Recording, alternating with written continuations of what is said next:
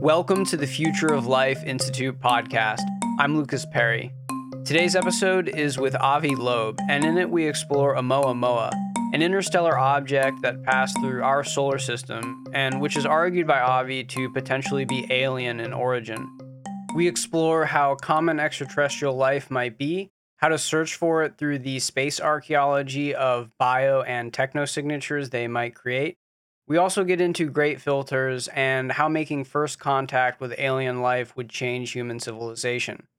This conversation marks the beginning of the continuous uploading of video content for all of our podcast episodes. For every new interview that we release, you'll also be able to watch a video version of that episode on our YouTube channel. You can search for Future of Life Institute on YouTube to find our channel, or check the link in the description of this podcast to go directly to the video version of this episode. There is also bonus content to this episode, which has been released separately on both our audio and visual feeds. After our initial interview, the U.S. government released a report on UFOs, otherwise now known as UAPs, titled Preliminary Assessment, Unidentified Aerial Phenomena. Given the release of this report and the relevance of UFOs to Oumuamua, both in terms of the culture of science surrounding UFOs and their potential relation to alien life, I sat down to interview Avi for a second time to explore his thoughts on the report as well as his assessment of unidentified aerial phenomena. You can find this bonus content wherever you might be listening. We're also pleased to announce a new opportunity to join this podcast and help make existential risk outreach content. We're currently looking to hire a podcast producer to work on the editing, production, publishing, and analytics tracking of the audio and visual content of this podcast. You would be working directly with me and the FLI outreach team to help produce, grow, and evolve this podcast. If you're interested in applying, head over to the Careers tab on the futureoflife.org homepage or follow the link in the description. The application deadline is July 31st, with rolling applications accepted thereafter until the role is filled. If you have any questions, feel free to reach out to social media at futureoflife.org.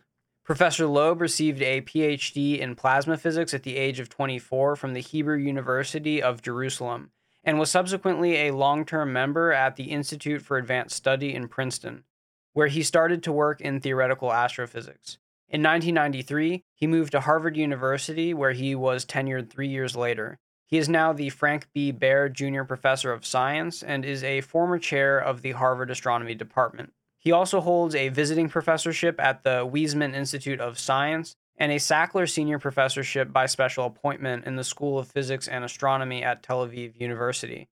Loeb has authored nearly 700 research articles and 4 books, the most recent of which is Extraterrestrial: The First Sign of Intelligent Life Beyond Earth. This conversation is centrally focused on the contents of this work. And with that, I'm happy to present this interview with Avi Loeb.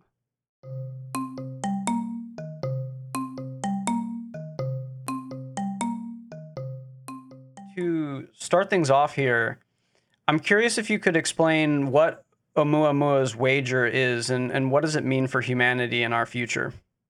Oumuamua was the first interstellar object that was spotted near Earth. And by interstellar, I mean an object that came from outside the solar system. We knew that because it moved too fast to be bound to the sun. It's just like finding an object in your backyard from the street, and saves you the need to go to the street and find out what's going on out there. In particular, from my perspective, it allows us to figure out if the street has neighbors, if we are the smartest kid on the block, because this object looked unusual, didn't look like any rock that we have seen before in the solar system. It exhibited a very extreme shape because it changed the amount of reflected sunlight by a factor of 10 as it was tumbling every 8 hours. It also didn't have a cometary tail. There was no gas or dust around it, yet it showed an excess push away from the sun. And the only possible interpretation that came to my mind was a reflection of sunlight. And for that, the object had to be very thin, sort of like a sail, but being pushed by sunlight rather than by the wind, as you often find on a boat. And the nature doesn't make sails. So in a scientific paper, we proposed that maybe it's artificial in origin. And since then, in September 2020, there was another object found that was pushed away from the sun. by reflecting sunlight and without a cometary tail. It was discovered by the same telescope in Hawaii, Pan-STARRS, and was given the name 2020 SO. And then the astronomers realized actually it's a rocket booster that we launched in 1966 in a lunar landing mission. And we know that this object had very thin walls, and that's why it had a lot of area for its mass, and it could be pushed by reflecting sunlight. And we definitely know that it was artificial in origin, and that's why it didn't show a cometary tail, because we produced it. The question is, who produced Oumuamua? And my point is that just like Blaise Pascal, the philosopher, argued that we cannot ignore the question of whether God exists, because Pascal was a mathematician and he said, okay, logically there are two possibilities, either God exists or not. And we can't ignore the possibility that God exists because the implications are huge. And so my argument is very similar.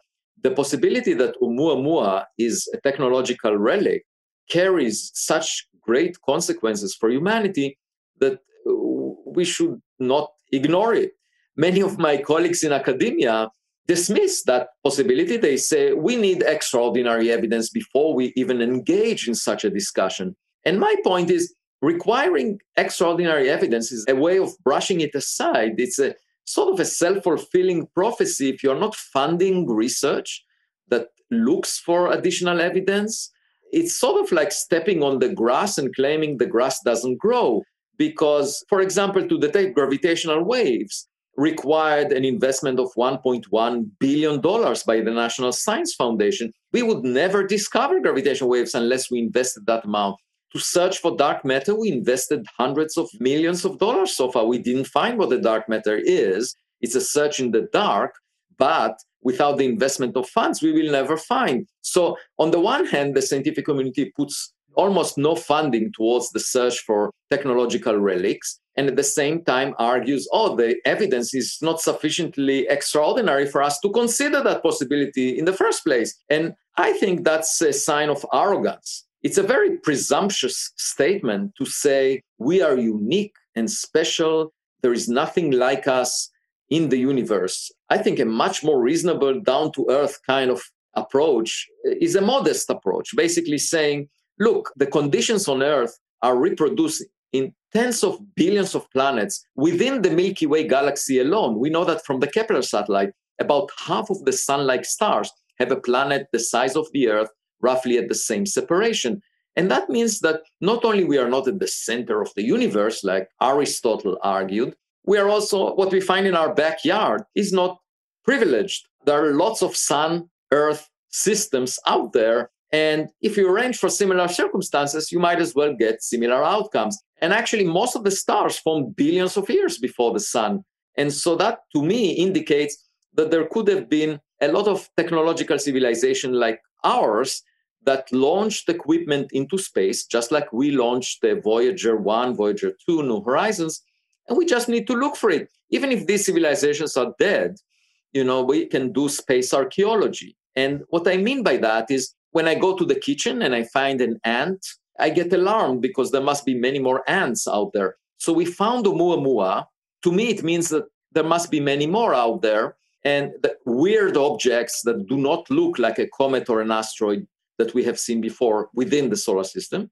And we should search for them. For example, in a couple of years, there would be the Vera Rubin Observatory that will be much more sensitive than the Pan-STARRS telescope and could find one such Oumuamua-like object every month. So when we find one that approaches us and we have an alert of a year or so, we can send a spacecraft equipped with a camera that will take a close-up photograph of that object and perhaps even land on it, just like OSIRIS-REx landed on the asteroid Bennu recently and collected a sample from it. Because, they say a picture is worth 1,000 words. In my case, a picture is worth 66,000 words, the number of words in my book. If we had a photograph, I wouldn't need to write the book. It would be obvious whether it's a rock or an artificial object. And if it is artificial and we land on it, we can read off the label made on planet X and even import the technology that we find there to Earth. And, if it's a technology representing our future, let's say 1 million years into our future, it will save us a lot of time. It will give us a technological leap, and it could be worth a lot of money. So that's an excellent overview. I think of a really good chunk of the conversation, right? So there's this first part of an interstellar object called Oumuamua entering the solar system in 2017. And then there are lots of parameters about and properties of this object which are not easily or readily explainable as an asteroid or as a comet. Some of these things that we'll discuss are, for example, like its rotation, its brightness variation, its size, its shape, how it was accelerating on its way out. And then the noticing of this object is happening in a scientific context, which has some sense of arrogance, of not being fully open to exploring hypotheses that seem a bit too weird or too far out there. Like, people are much more comfortable trying to explain it as some kind of like loose aggregate of like a cosmic dust bunny or other things which don't really fit or match the evidence. And so then you argue that if we look into this with epistemic humility, then if we follow the evidence, it takes us to having a reasonable amount of credence that this is actually artificial in origin rather than something natural. And then that brings up questions of other kinds of life and the Drake equation and what it is that we might find in the universe and how to conduct space archaeology. So to start off, I'm curious if you could explain a bit more of these particular properties that Oumuamua had and why it is that a natural origin isn't convincing to you. Right. I basically followed the evidence. I didn't have any agenda. And in fact, I worked on the early universe and the black holes throughout most of my career. And then came along this object and was quite unusual. A decade earlier, I predicted how many rocks from other stars should we expect to find. And that was the first paper predicting that. And we predicted that the Pan-STARRS telescope that discovered Oumuamua will not find anything. And the mere detection of Oumuamua was a surprise by orders of magnitude, I should say. And it is still a surprise, given what we know about the solar system, the number of rocks that the solar system produced. But nevertheless, that was the first unusual fact. But it still allowed for Oumuamua to be a rock. And then it didn't show any cometary tail, and the Spitzer Space Telescope put very tight limits on any carbon-based molecules in its vicinity or any dust particles. And it was definitely clear that it's not a comet, because if you wanted to explain the excess push that it exhibited away from the sun through cometary evaporation, you needed about 10% of the mass of this object to be evaporated. And that's a lot of mass. We would have seen it. The object size is of order the size of a football field, 100 to 200 meters, and we would see such evaporation easily. So that implied that it's not a comet. And then if it's not the rocket effect that is pushing it through evaporation, the question arose as to what actually triggers that push. And the suggestion that we made in the paper is that it's the reflection of sunlight. And for that to be effective, you needed the object to be very thin. The other aspect of the object that was unusual is that as it was tumbling, every 8 hours, the amount of sunlight reflected from it changed by a factor of 10. And that implied that the object has an extreme shape, most likely pancake shape, flat, not cigar shape. The depiction of the object as a cigar was based on the fact that projected on the sky, as it was tumbling, the area that it showed us changed by a factor of 10. So then, of course, if you look at a piece of paper tumbling in the wind and you look at it when it's sideways, it does look like a cigar, but intrinsically it's flat. And that is at the 90% confidence when trying to model the amount of light reflected from it as it was tumbling. The conclusion was at the 90% confidence that it should be pancake-shaped, flat, which again is unusual. You don't get such objects very often in the context of rocks. And the most that we have seen before was of the order of a factor of 3 in length versus width. And then came the fact that it originated from a special frame of reference called the local standard of rest, which is sort of like the local parking lot of the Milky Way galaxy. If you think about it, stars are moving relative to each other in the vicinity of the sun, just like cars moving relative to each other in the center of a town. And then there is a parking lot that you can get to when you average over the motions of all the stars in the vicinity of the sun. And that is called the local standard of rest. And Oumuamua originated at rest in that frame. And that's very unusual because only 1 in 500 stars is so much at rest in that frame as Oumuamua was. So first it tells you it didn't originate from any of the nearby stars. Also not likely from any of the faraway stars because they are moving even faster relative to us if they are far away because of the rotation around the center of the Milky Way galaxy. So it was not a natural result to get, a very small likelihood to have an object that is so rare, but it was sort of like a buoy sitting at rest on the surface of the ocean, and the sun bumped into it like a giant ship.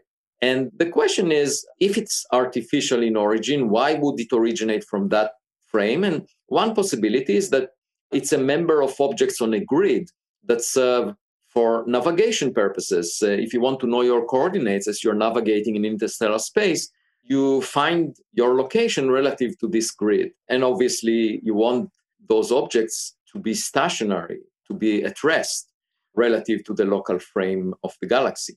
And another possibility is that it's a member of relay stations for communication. So to save on the power needed for transmission of signals, you may have relay stations like we have on Earth, and it's one of them. We don't know the purpose of this object because we don't have enough data on it. That's why we need to find more of the same. But my basic point is there were 6 anomalies of this object that I detail in my book, Extraterrestrial, and I also wrote about in Scientific American.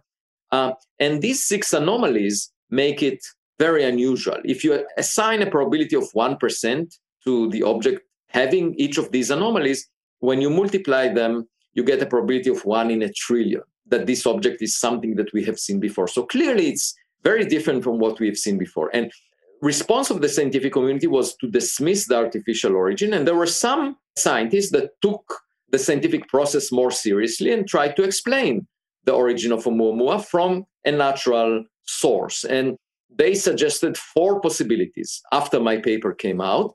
One of them was maybe it's a hydrogen iceberg, a chunk of frozen hydrogen that we've never seen before, by the way. And then the idea is that when hydrogen evaporates, you don't see the cometary tail because it's transparent.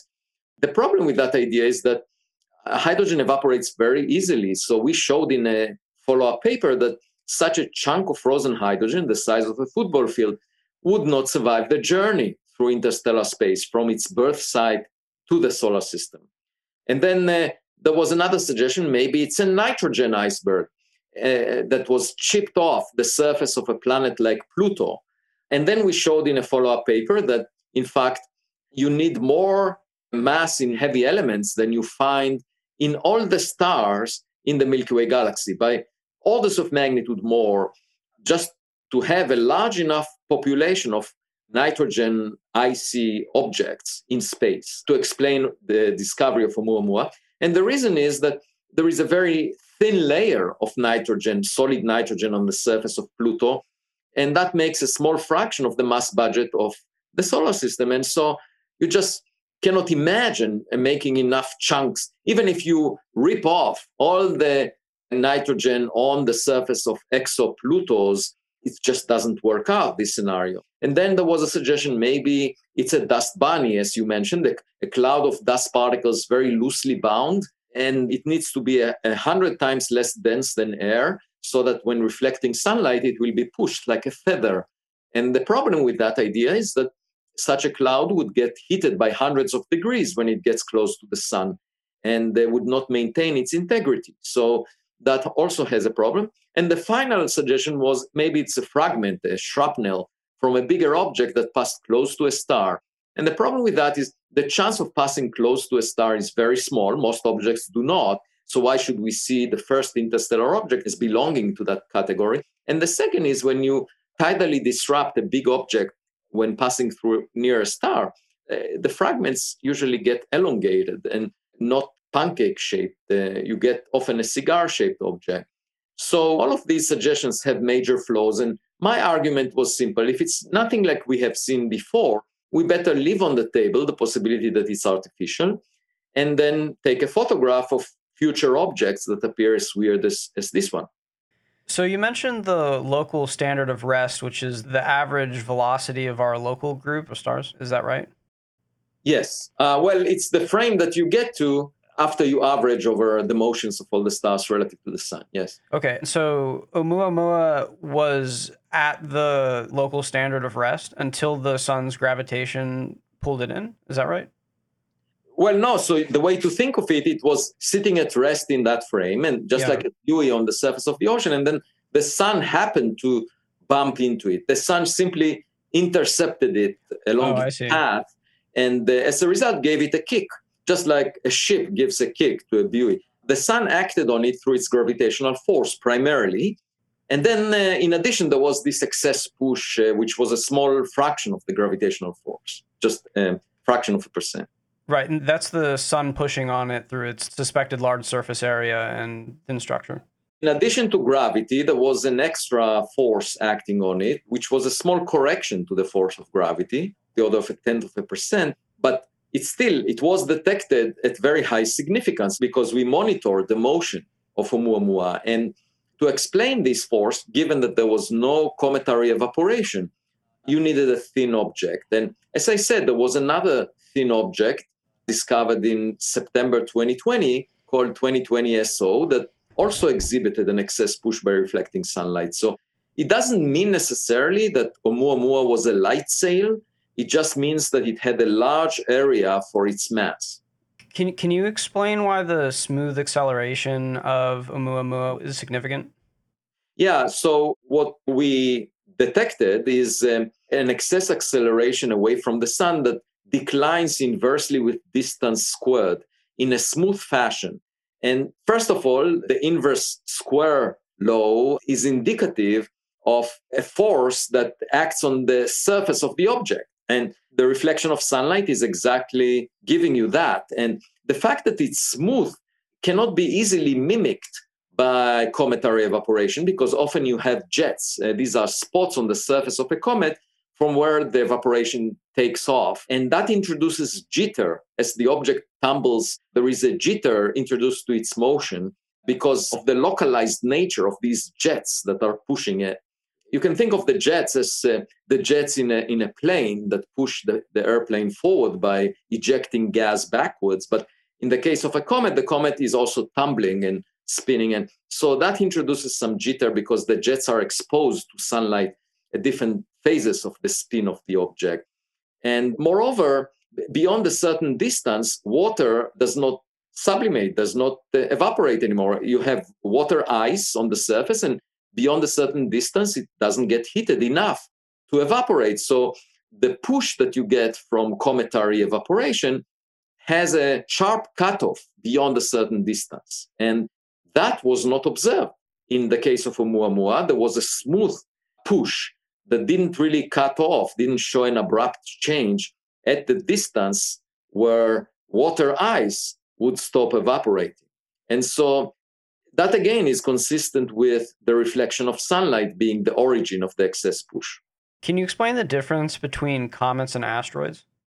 Yeah, so we're talking about the bricks that were left over from the construction project of the solar system. So the way that the planets form is that first you make a star, like the sun, and you make it from a cloud of gas that condenses and collapses under the influence of its self-gravity. Its own gravitational force contracts it, and it cools and makes a star in the middle.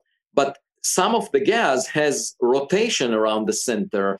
And so when you make a star like the sun, a small fraction of the gas, of the order of a few percent or so, remains in a leftover disk around the star that was just formed. And that debris of gas in the disk is the birthplace of the planets. And that disk of gas that is left over from the formation process of the sun, of course, includes hydrogen and helium, the main elements from which the sun is made, but also includes heavy elements. And they condense in the midplane of the disk and make dust particles that stick to each other, get bigger and bigger over time, and they make the so-called planetesimals. These are the building blocks, the bricks that come together in making planets like the Earth or the core of Jupiter that accreted also hydrogen and helium around the central rocky region.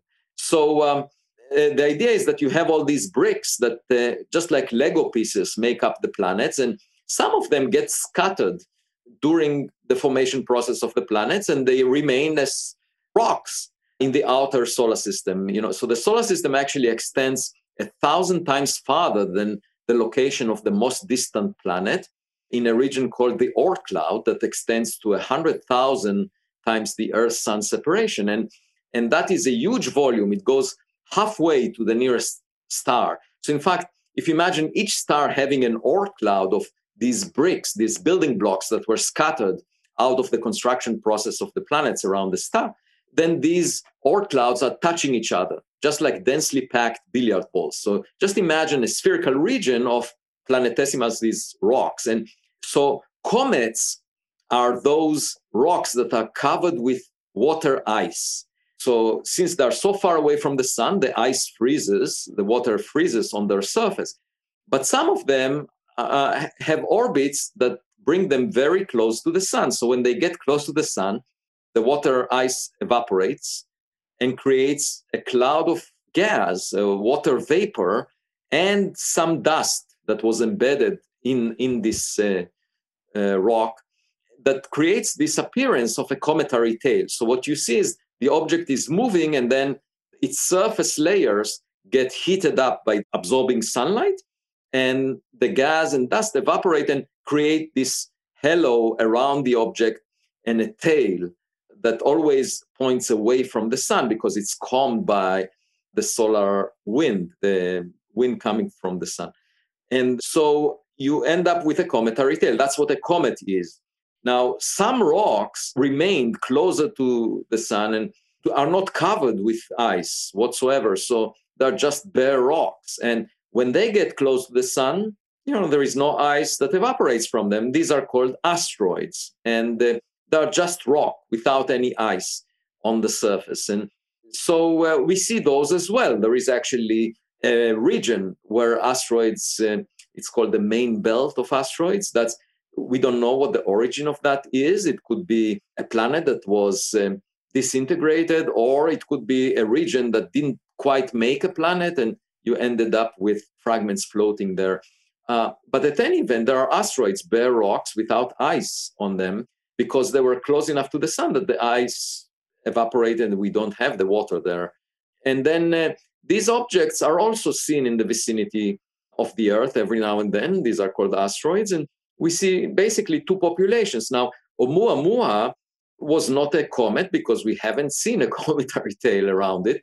And it wasn't an asteroid because there was this excess push. If you have a piece of rock, it will not be pushed much by reflecting sunlight because its area is not big enough relative to its mass. So it gets a push, but it's too small for it to exhibit it in its trajectory. Right. So can you also explain how much we know about the composition of Oort clouds and specifically the shape and size of the kinds of objects there and how Oumuamua relates to our expectation of what exists in the Oort cloud of different stars? Yeah, so the one thing that I should point up front is when scientists that try to attend to the anomalies of Oumuamua suggest that it's a hydrogen iceberg or a nitrogen iceberg. By the way, that notion gathered popularity in the mainstream. People said, oh, they had a sigh of relief. We can explain this object with something we know. But the truth is, it's not something we know. We've never seen a nitrogen iceberg that was chipped off Pluto in our solar system. The Oort cloud does not have nitrogen icebergs that we witnessed. So claiming that Oumuamua, the first interstellar object, is a nitrogen iceberg or a hydrogen iceberg implies that there are nurseries out there around other stars or in molecular clouds that are completely different than the solar system, in the sense that they produce most of the interstellar objects because Oumuamua was the first one we discovered. So they produce a large fraction of the interstellar objects, yet they are completely different from the solar system. It's just like going, to the hospital and seeing a baby that looks completely different than any child you have seen before at your home, from any child you had. And it implies that the birthplace of that child was quite different, but yet that child appears to be the first one you see. So, that's to me an important signal from nature that you have to rethink what the meaning of this discovery is. And the other message is we will learn something new no matter what. So we need to get more data on the next object that belongs to this family, because even if it's a naturally produced object, it will teach us about environments that produce objects that are quite different from the ones we find in the solar system. And that means that we missed something about nature. And even if it's natural in origin, we learn something really new in the process of gathering this data. So we should not dismiss this object and say business as usual, we don't have to worry about it. Rather, we should attempt to collect as much data as possible on the next weird object that comes along. I should say there was a second interstellar object discovered by an amateur astronomer from Russia called Gennady Borisov, and it was given the name Borisov, discovered in 2019. That one looked just like a comet. And I was asked, does that convince you that Oumuamua was also natural? Because this one looks exactly like the comets we have seen. And I replied, when you go along the beach and most of the time you see rocks and suddenly you see a plastic bottle, and after that you see rocks, the fact that you found rocks afterwards doesn't make the plastic bottle a rock. Each object has to be considered on its own merit. And therefore, it makes Oumuamua even more unusual, the fact that we see Borisov as a natural comet. So in terms of the objects that come from the Oort cloud, our own Oort cloud, there is a size distribution. There are objects that are much smaller than Oumuamua and objects that are much bigger. And of course, the bigger objects are more rare. And roughly speaking, there is equal amount of mass per logarithmic size bin.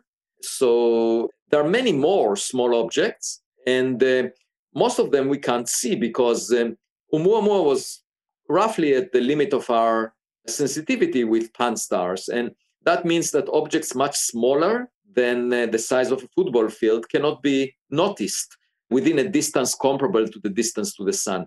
The sun acts as a lamppost, that illuminates the darkness around us.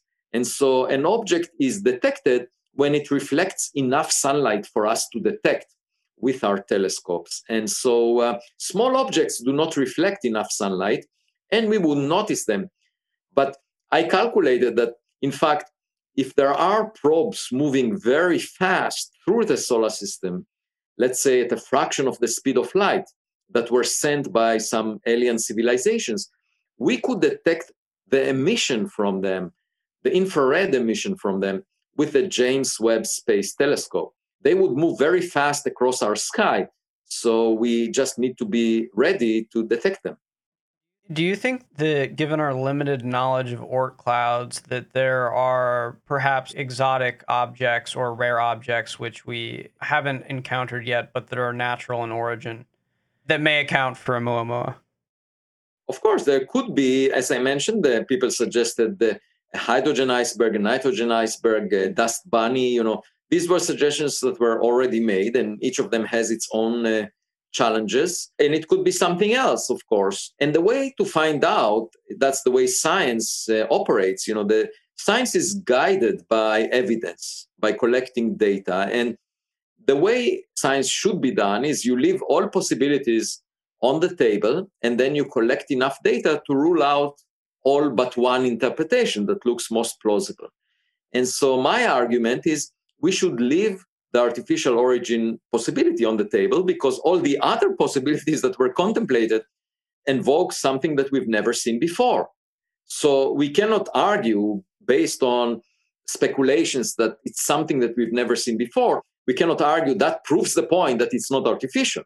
So it's a very simple point that I'm making, and I'm arguing for collecting more data. I mean, I would be happy to be proven wrong, that it's not artificial in origin, and then move on. The point is that science is not done by having a prejudice, knowing the answer in advance. It's done by collecting data. And the mistake that was made by the philosophers during Galileo's time is not to look through his telescope and argue that they know that the sun moves around the earth. And that only maintained their ignorance. Reality doesn't care whether we ignore it. The earth continued to move around the sun.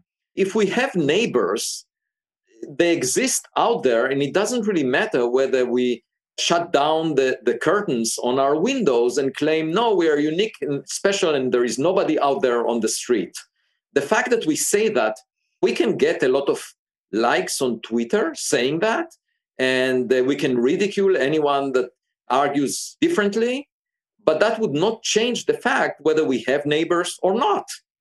That's an empirical fact. And in order for us to improve our knowledge of reality, I'm talking about reality, not about philosophical arguments, just figuring out whether we have neighbors, whether we are the smartest kid on the block. That's within the realm of science. And finding out the answer to this question is not a matter of debate, it's a matter of collecting evidence. But of course, if you are not willing to find wonderful things, you will never discover them. So my point is, we should consider this possibility as real, as very plausible, as mainstream activity, just like the search for dark matter or the search for gravitational waves. We exist. There are many planets out there, just like the Earth. Therefore, we should search for things like us that existed or exist on them. That's a very simple assumption to make and argument to make. And to me, it sounds like this should be a mainstream activity. But then I realized that my colleagues do not agree. And I fail to understand this dismissal because it's a subject of great interest to the public, and the public funds science. So if you go back 1,000 years, there were people saying the human body has a soul, and therefore anatomy should be forbidden. So imagine if scientists would say, oh, this is a controversial subject. The human body could have a soul. We don't want to deal with that because some people are claiming that we should not operate the human body. Where would modern medicine be? My argument is, if science has the tool to address a subject of great interest to the public, we have an obligation to address it and clear it up.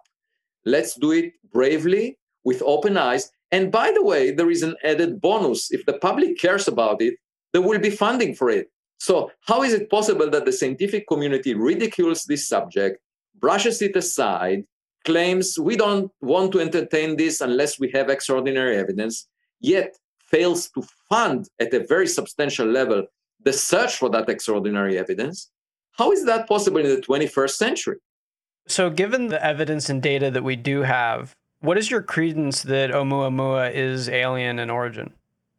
Well, I have no certainty in that possibility, but I say it's a possibility that should be left on the table with at least as high likelihood as a nitrogen iceberg or a hydrogen iceberg or a dust bunny.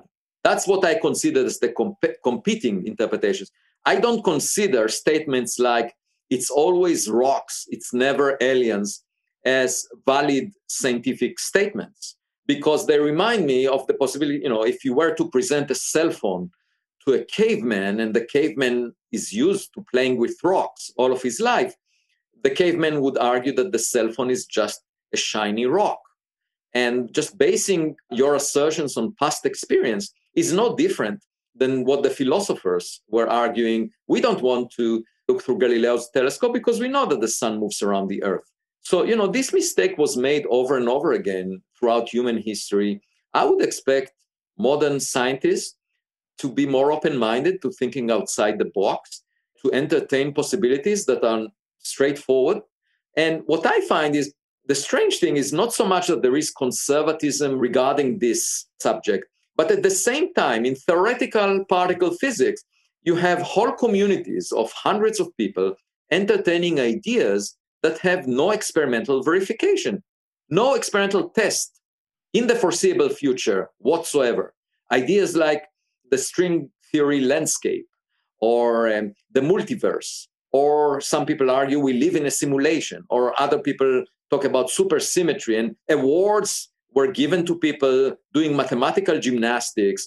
And these studies are part of the mainstream. And I ask myself, how is it possible that this is considered part of the mainstream and the search for technological signatures not? And my answer is that these ideas provide a sandbox for people to demonstrate that they're smart, that they're clever. And a lot of the culture in academia is about that. It's not about understanding nature. It's more about showing that you're smart and getting honors and awards. And that's unfortunate because physics and science is a dialogue with nature. It's a learning experience. We're supposed to listen to nature. And the best way to listen to nature is to look at anomalies, things that do not quite line up with what we expected. And by the way, whether Oumuamua is artificial or not, that doesn't require very fancy math. It's a very simple fact that any person can understand. I mean, nature is under no obligation to reveal its most exciting secrets without fancy math. It doesn't need to be sophisticated. Aristotle had this idea of the spheres surrounding us, that we are at the center of the universe and there are these beautiful spheres around us. That was a very sophisticated idea that many people liked because it flattered their ego to be at the center of the universe. And it also had this very clever arrangement, but it was wrong. So who cares how sophisticated an idea is? Who cares if the math is extremely complicated? I mean, of course, it demonstrates that you're smart if you're able to maneuver through these complicated mathematical gymnastics, but that doesn't mean that it's reflecting reality. And my point is, we better pay attention to anomalies that nature gives us than to promoting our image. Right. So it seems like there's this interesting difference between the extent to which the scientific community is willing to entertain Oumuamua as being artificial in origin, whereas at the same time, there's a ton of theories that, at least at the moment, are unfalsifiable. Yet here we have a theory that is simple, matches the data, and can be falsified. Right. And the way to falsify it, I mean, is not by chasing Oumuamua, because by now it's 1,000,000 times fainter than it was close to the sun. But it's by finding more objects that look as weird as it was. You know, this was the first object we identified. There must be many more. If we found this object by surveying the sky for a few years, we will definitely find more by surveying the sky for a few more years because of the Copernican principle. You know, the Copernicus discovered that we are not positioned in a special location, in a privileged location in the universe. We're not at the center of the universe. And you can extend it also not just to space, but also to time. And when you make an observation over a few years' time, the chance of these few years being special and privileged is small. I mean, most likely it's a typical time, and you would find it if you were to look at the previous 3 years or the following 3 years. And that's the Copernican principle, and I very much subscribe to it because, again, the one thing I learned from practicing astronomy over the decades was a sense of modesty. We're not special, we're not unique. We're not located at the center of the universe. We don't have anything special in our backyard. The Earth-Sun system is very common. So that's the message that nature gives us. And, you know, we are born into the world like actors put on a stage. And first thing we see is the stage is huge. It's 10 to the power 26 times larger than our body. And the second thing we see is that the play has been going on for 13.8 billion years since the Big Bang. And we just arrived at the end of it. So the play is not about us. We are not the main actors. So let's get a sense of modesty. And let's look for other actors that may have been around for longer than we did as a technological civilization. Maybe they have a better sense of what the play is about. So I think it all starts from a sense of modesty. And, you know, my daughters, when they were young, they were at home and they had the impression that they are at the center of the world, that they are the smartest because they haven't met anyone else outside the family. And then when we took them to the kindergarten, they got a better sense of reality by meeting others and realizing that they're not necessarily the smartest kid on the block. And so I think our civilization has yet to mature And the best way to do that is by meeting others. So before we move on to meeting others, I'm curious if you're willing to offer like a specific credence. So you said that there are these other natural theories like the dust bunny and the iceberg theories. If we think of this in terms of Bayesian reasoning, what kind of probability would you assign to the alien hypothesis? Well, the point is that these objects that were postulated for a natural origin of Oumuamua were never seen before. So there is no way of assigning likelihood to something that we've never seen before. And it needs to be the most common object in interstellar space. So what I would say is that we should approach it without a Bayesian prior. Basically, we should leave all of these possibilities on the table and then get as much data as possible on the next object that shows the same qualities as Oumuamua. By these qualities, I mean not having a cometary tail, so not being a comet, and showing an excess push away from the sun. And as I mentioned, there was such an object, 2020 SO, but it was produced by us. So we should just look for more objects that come from interstellar space that exhibit these properties and see what the data tells us. It's not a matter of a philosophical debate. That's my point. We just need a close-up photograph, and we can easily tell the difference between a rock and an artificial object. And I would argue that anyone on Earth should be convinced when we have such a photograph. So if we can get such a photograph in the next few years, I would be delighted, even if I'm proven wrong, because we will learn something new no matter what. So there's also been a lot of energy in the news around UFO sightings and UFO reports recently. I'm curious how the current news and status of UFO interest in the United States and the world, how that affects your credence of Oumuamua being alien in origin, and if you have any perspective or thoughts on UFOs. Yeah, it's a completely independent set of facts that is underlying the discussion on UFOs. But of course, again, it's the facts, the evidence that we need to pay attention to. I always say, let's keep our eyes on the ball, not on the audience. And because if you look at the audience, the scientists are responding to these UFO reports in exactly the same way as they responded to Oumuamua. They dismiss it, they ridicule it, and that's unfortunate because the scientists should ask, could we have access to the data? Could we analyze the data? Could we see the full data? Or could we collect new data on these objects so that we can clear up the mystery? I mean, science is about evidence. It's not about prejudice. But instead, the scientists know the answer in advance. They say, oh, these reports are just related to human-made objects, and that's it. Now, let's follow the logic of Sherlock Holmes. Basically, Sherlock Holmes, as I mentioned in my book, Extraterrestrial, Sherlock Holmes made the statement that you put all possibilities on the table, and then whatever remains after you sort out all the facts must be the truth. That's the way he operated as a detective. So that's the way we should operate as scientists. And what do we know about the latest UFO report from the Pentagon and intelligence agencies? So far, a few weeks before it's being released, we know from leaks that there is a statement that some of the objects that were found are real. Okay, they are not artifacts of the cameras, they are not illusions of the people who saw them, because they were detected by multiple instruments, including infrared cameras, radar systems, optical cameras, and a lot of people from different angles.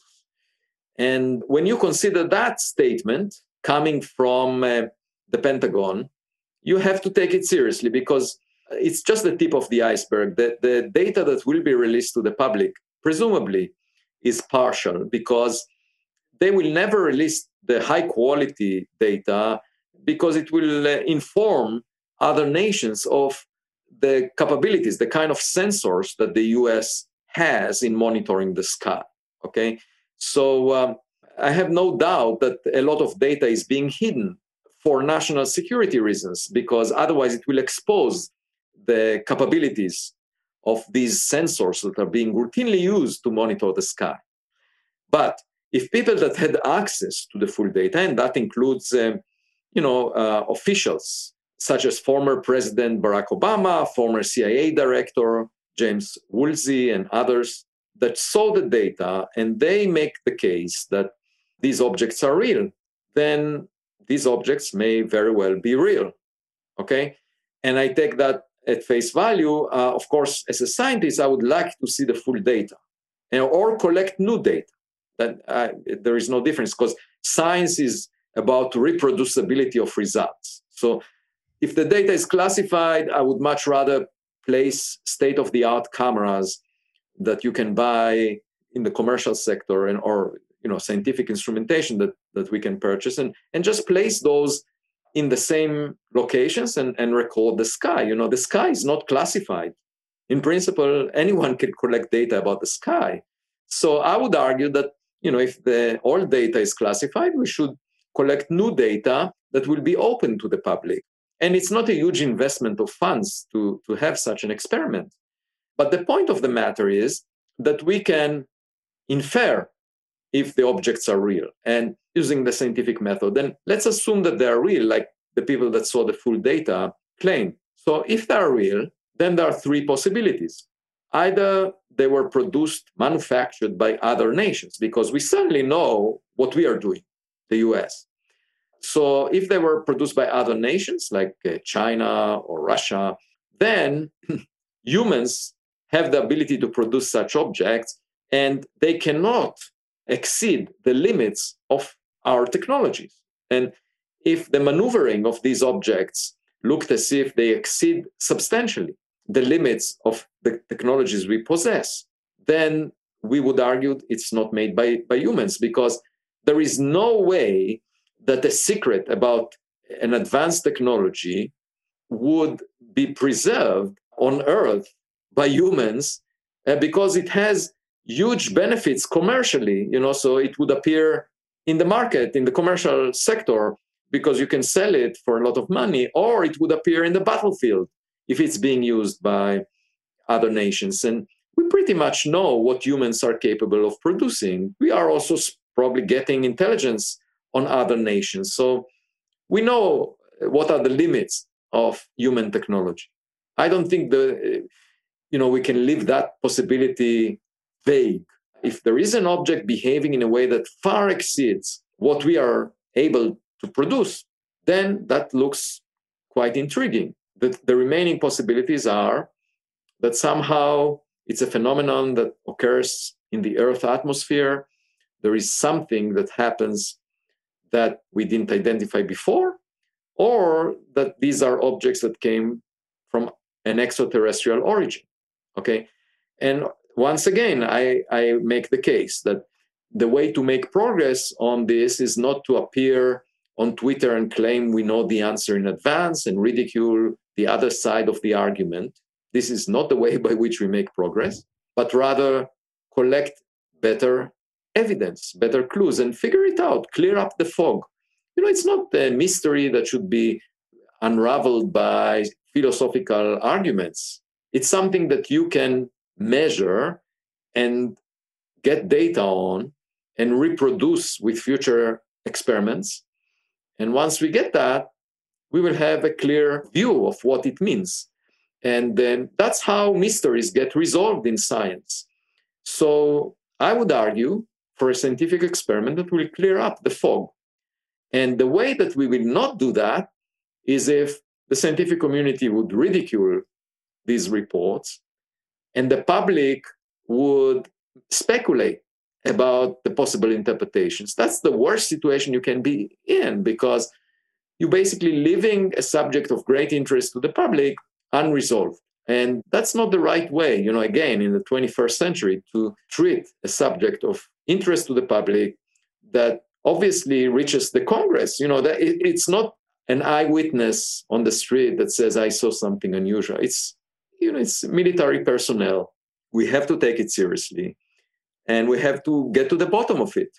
So that's the way I look at it. And, it may well be that it's not the extraterrestrial in origin, but I think the key is by finding evidence. So given the age of the universe and the age of our galaxy and the age of our solar system, would you be surprised if there were alien artifacts almost everywhere or in many places, but we were just really bad at finding them? Or those artifacts were really good at hiding? No, I wouldn't be surprised because, as I said, most of the stars formed billions of years before the sun. And if there were technological civilizations around them, many of these stars died by now, and these civilizations may have perished. But if they send equipment, that equipment may operate, especially if it's being operated by artificial intelligence or by things that we haven't invented yet. It may well survive billions of years and get to our environment. Now, one thing you have to realize is when you go in the wilderness, you better be quiet. You better not make a sound and listen because there may be predators out there. Now, we have not been careful in that sense because we have been broadcasting radio waves for more than a century. So these radio signals reached 100 light years by now. And if there is another advanced civilization out there with radio telescopes of the type that we possess, they may already know about us. And then if they use chemical rockets to get back to us, it would take them 1,000,000 years to traverse 100 light years. But if they use much faster propulsion, they may be already here. And the question is, are we noticing them? There was this Fermi paradox formulated 70 years ago by Enrico Fermi, a famous physicist, who said, where is everybody? And of course, that's a presumptuous statement because it assumes that we are sufficiently interesting for them to come and visit us. And, when I met my wife, she had a lot of friends that were waiting for Prince Charming on a white horse to make them a marriage proposal. And that never happened. And then they compromised. And we as a civilization, would be presumptuous in assuming that we are sufficiently interesting for others to have a party in our backyard. But nevertheless, it could be that it already happened, as you said, and we didn't notice. One thing to keep in mind is through geological activity, most of the surface of the Earth gets mixed with the interior of the Earth over 100 million years timescale. So it could be that some of the evidence was buried by the geological activity on Earth, and that's why we don't see it. But the moon, for example, is like a museum because it doesn't have geological activity, and also it doesn't have an atmosphere that would burn up an object that is smaller than the size of a person like the Earth's atmosphere does for meteors. So in principle, once we establish a sustainable base on the moon, we can regard it as an archaeological site and survey the surface of the moon to look for artifacts that may have landed, may have crashed on it. Maybe we will find a piece of equipment that we never sent, that came from somewhere else, that crashed on the surface of the moon. So it'd be wonderful if we could pivot into great filters and space archaeology here. But before we do that, you were talking about the Fermi paradox and whether or not we're sufficiently interesting to merit the attention of other alien civilizations. I wonder if interesting is really the right criteria, because if advanced civilizations converge on some form of ethics or beneficence, then whether or not we're interesting is not perhaps the right criteria for whether or not they would reach out. We have people on Earth who are interested in animal ethics, like how the ants and bees and other animals are doing. So it could be the same case with aliens, right? Right. I completely agree. One thing I should say, well, actually, two things.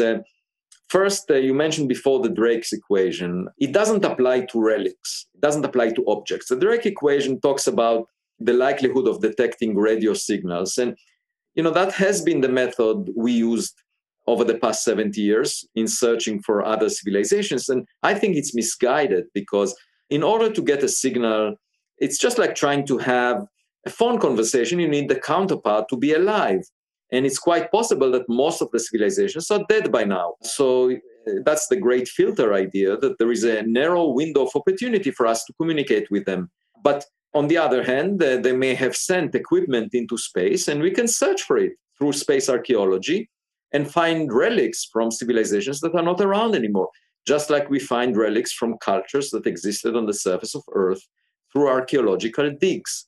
So I think a much more promising approach to find evidence for dead civilizations is looking for objects floating in space. And the calculation of what's the likelihood of finding them is completely different from the Drake equation. It resembles more the calculation of what's the chance that you will stumble across a plastic bottle on the beach or on the surface of the ocean. And you just need to know how many plastic bottles are per unit area on the surface of the ocean. And then you will know what's the likelihood of crossing one of them. And the same is true for relics in space. You just need to know the number of such objects per unit volume. And then you will figure out what's your chance of bumping into one of them. And that's a completely different calculation than the Drake equation, which talks about receiving radio signals.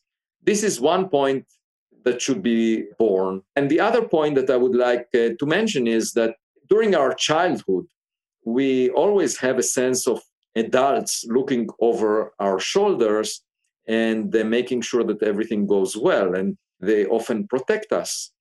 And then as we become independent and grow up, we encounter reality on our own.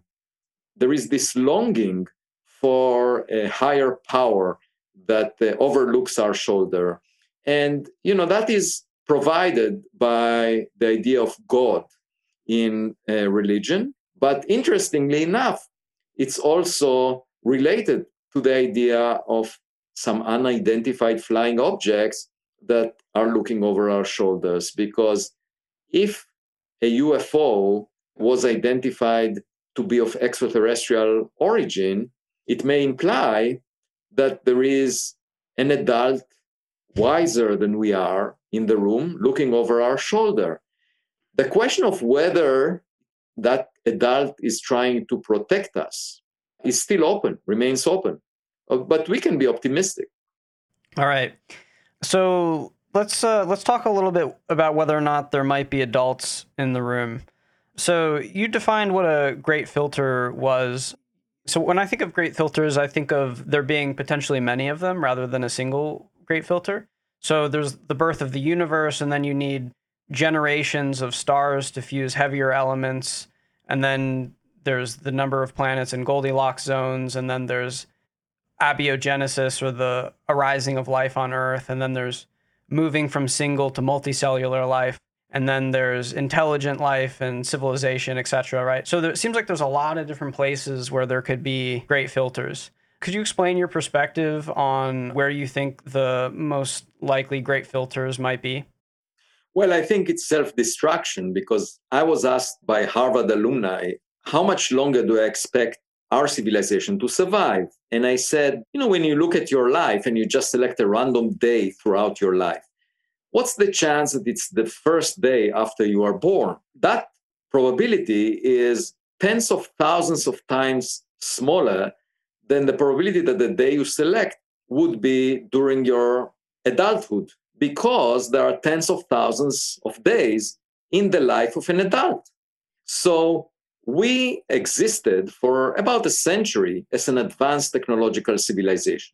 And you ask yourself, okay, well, if we are in our adulthood, which is the most probable state for us to be in, as I mentioned before, you're just sampling randomly a time, and most likely during your adulthood, then that means that we have only a few more centuries left, because the likelihood that we will survive for millions of years is tens of thousands of times smaller. It would imply that we are in the first day of our life. And that is unlikely. Now, the one caveat I have to this statement is that the human spirit can defy all odds.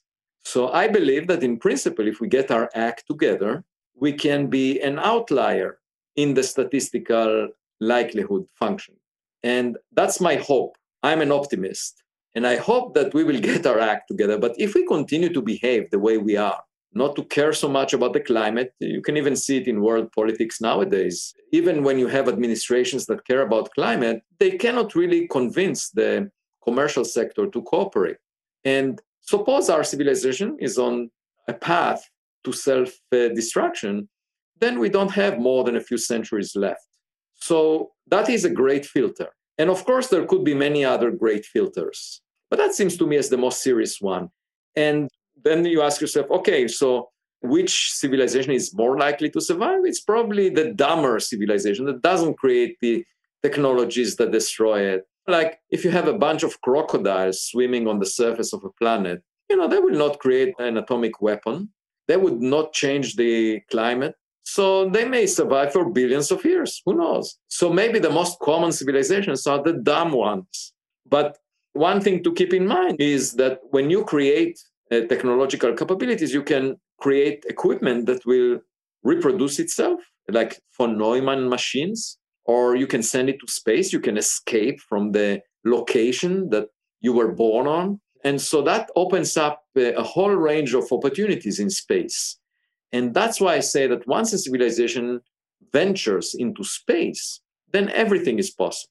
Then you can fill up space with equipment that reproduces itself.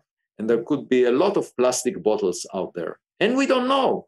We shouldn't assume anything. We should just search for them. And Oumuamua, as far as I'm concerned, was a wake-up call. And the other thing I would like to say is, if I imagine a very advanced civilization that understands how to unify quantum mechanics with gravity, something we don't possess at the moment, there's such a unification scheme that we know works. Perhaps they know how to irritate the vacuum and create a baby universe that would lead to more civilization. So it's just like having a baby that can make babies, and you would get many generations as a result of that. So this could be an origin of the Big Bang. Maybe the umbilical cord of the Big Bang started in a laboratory. And by the way, it would say that intelligence, technological advance is an approximation to God, because in the religious stories, God created the universe. We can imagine a technology that would create a baby universe. And then the same is true for life. We don't know if life was seeded, the origins of life was seeded in a laboratory somewhere. And so that remains a possibility. And that's what's so fascinating about the search for intelligent life out there, because it may provide answers to the most fundamental questions we have, like the meaning of life.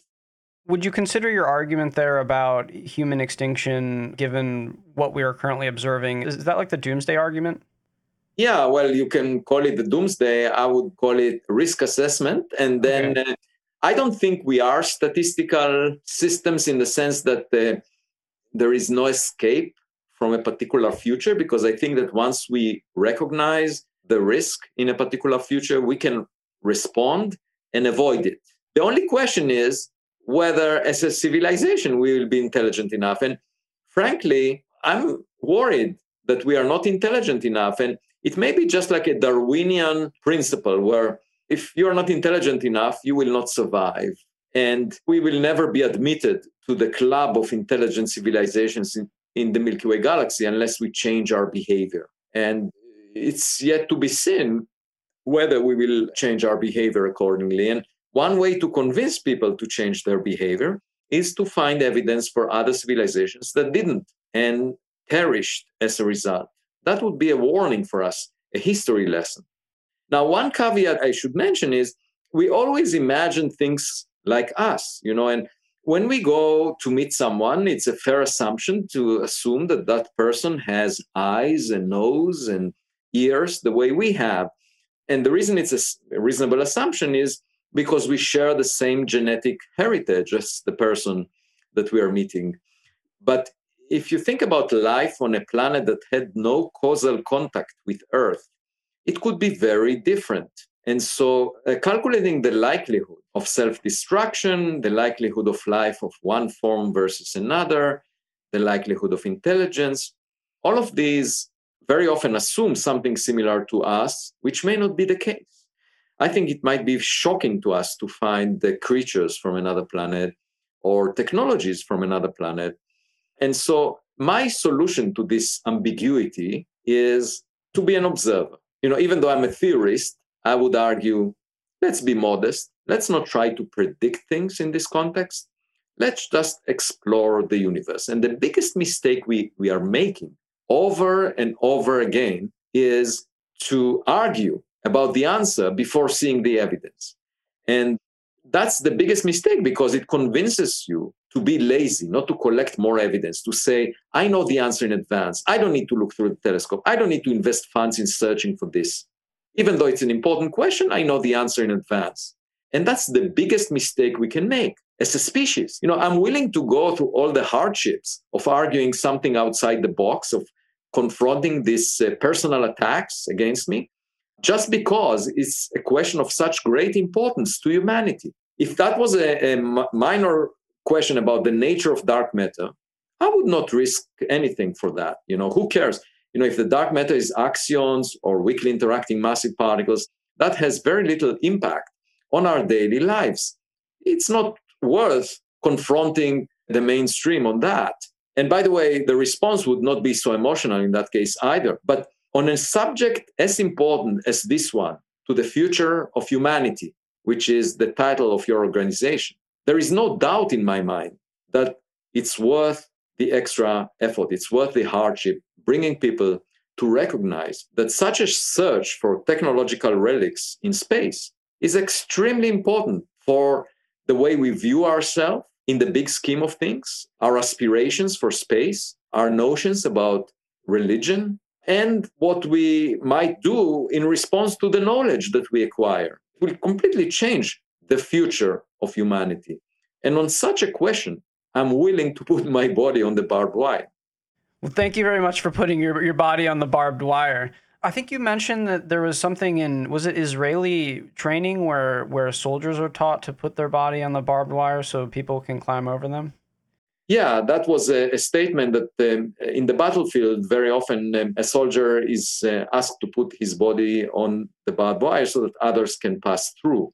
The way I see it historically is you look at Socrates, the ancient Greek philosopher. He advocated for doubting the wisdom of influential politicians at the time and other important figures. And he was blamed for corrupting the youth by dismissing the gods that were valued by the civilians of the city-state of Athens at the time. And he was prosecuted and forced to drink poison.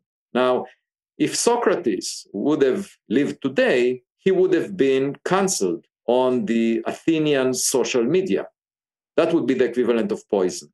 And you see another philosopher, Epicurus, that made many true statements, but again, was disliked by some religious authorities at the time. And you see, of course, Galileo Galilei, that was put in house arrest.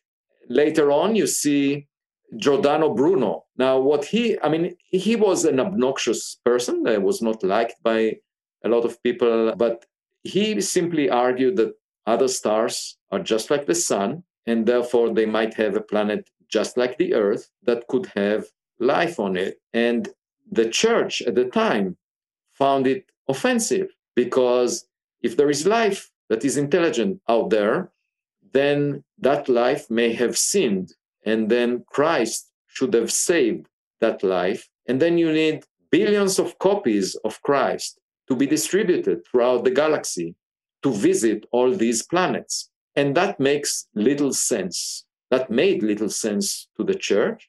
And so they burned Giordano Bruno on a stake. And even though nowadays we know that indeed a lot of stars are like the sun, a lot of planets are just like the Earth, at roughly the same separation from their host stars, where life may exist on their surface. So in that sense, he was correct. And obviously, you find many such examples also in modern science over the past century of people advocating for the correct ideas and being dismissed and ridiculed. Just to give you an example, a former chair of the astronomy department at Harvard that preceded me, I chaired the astronomy department for 9 years. I was the longest serving chair in the history of the astronomy department at Harvard. Before me was Cecilia Payne-Kopashkin. And in her PhD thesis, which was the first thesis in astronomy at Harvard, she argued, based on analyzing the spectrum of the sun, that most of the surface of the sun is made of hydrogen. And while defending her PhD thesis, Henry Norris Russell, who was the director of the Princeton University Observatory, an authority on stars at that time, dismissed her idea and said that is ridiculous because we know that the sun is made of the same elements as the earth. So there is not much hydrogen on earth. It cannot be the case that the sun is made mostly of hydrogen. So she took out that conclusion from her PhD. And then in the subsequent few years, he redid the analysis, got more data, and wrote an extended paper in the Astrophysical Journal arguing the same, that she was correct. And interestingly enough, in a visiting committee to the Princeton University Department of Astrophysics, the chair of that department was bragging that Henry Norris Russell discovered that the sun is made mostly of hydrogen. So you can see that history depends pretty much on who tells it. But the point of the matter is that sometimes when you propose an idea that, even though it has to be correct because it's based on evidence, it's being dismissed by the authorities. And science is not dictated by authority. In the 1930s, there was a book co-authored by tens of scientists arguing that Einstein's theory of relativity must be wrong. And when Einstein was asked about it, he said, "Why do you need tens of scientists to prove that my theory is wrong? It's enough to have one author that would explain why the theory is wrong." Science is not based on authority. It's based on reasoning and on evidence. And there is a lot of bullying going on nowadays, and I witness it. And throughout my career, I've seen a number of ideas that I proposed that were dismissed and ridiculed at first, and then they became the interest of mainstream, and now there are hundreds of people working on them. That was true for my work on the first stars. I remember that it was dismissed early on. There were people claiming even that there are no stars beyond the redshift 2. And then I worked on imaging black holes.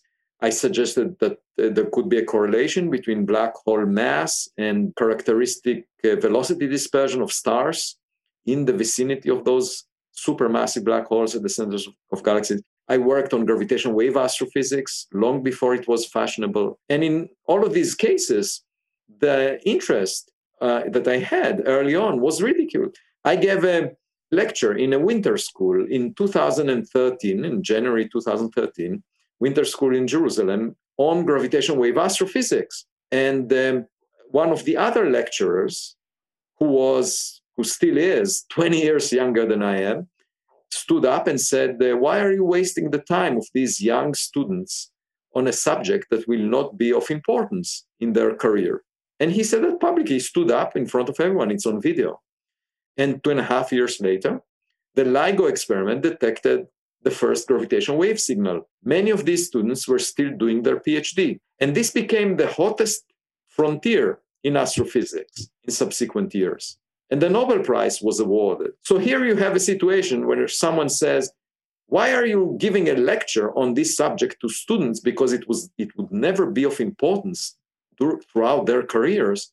And 2.5 years later, it becomes the hottest topic, the hottest frontier in astrophysics. And it involves a new messenger other than light that was never used before in astrophysics. Gravitational waves, ripples in space and time. It opens up a whole new window into the universe. So how is it possible that someone that is 20 times younger than I am stands up, feels that it's completely appropriate for him to stand up in front of all the students and say that? And to me, it illustrates narrow-mindedness. It's not a matter of conservatism. It's a matter of thinking within the box and not allowing to think outside the box.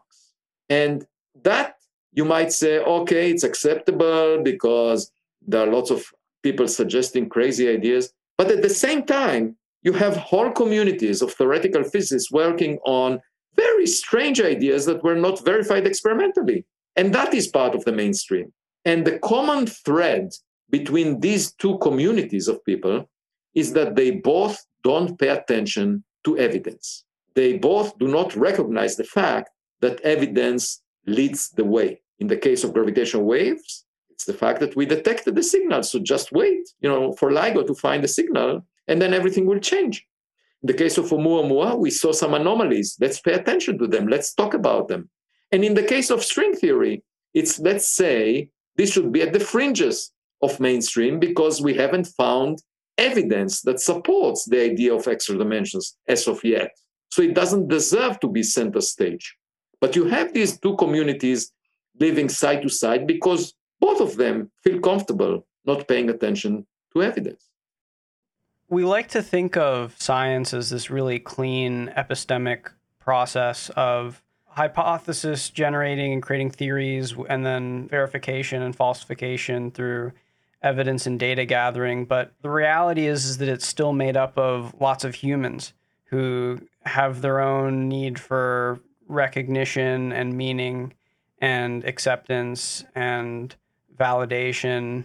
And so in order to improve the process of science, it's probably helpful to bring light to the reality of the humanity that we all still have when we're engaged in the scientific pursuit. And that helps to open our minds to the truth when our pursuit of the truth is not being obscured by things we're not being honest with ourselves about.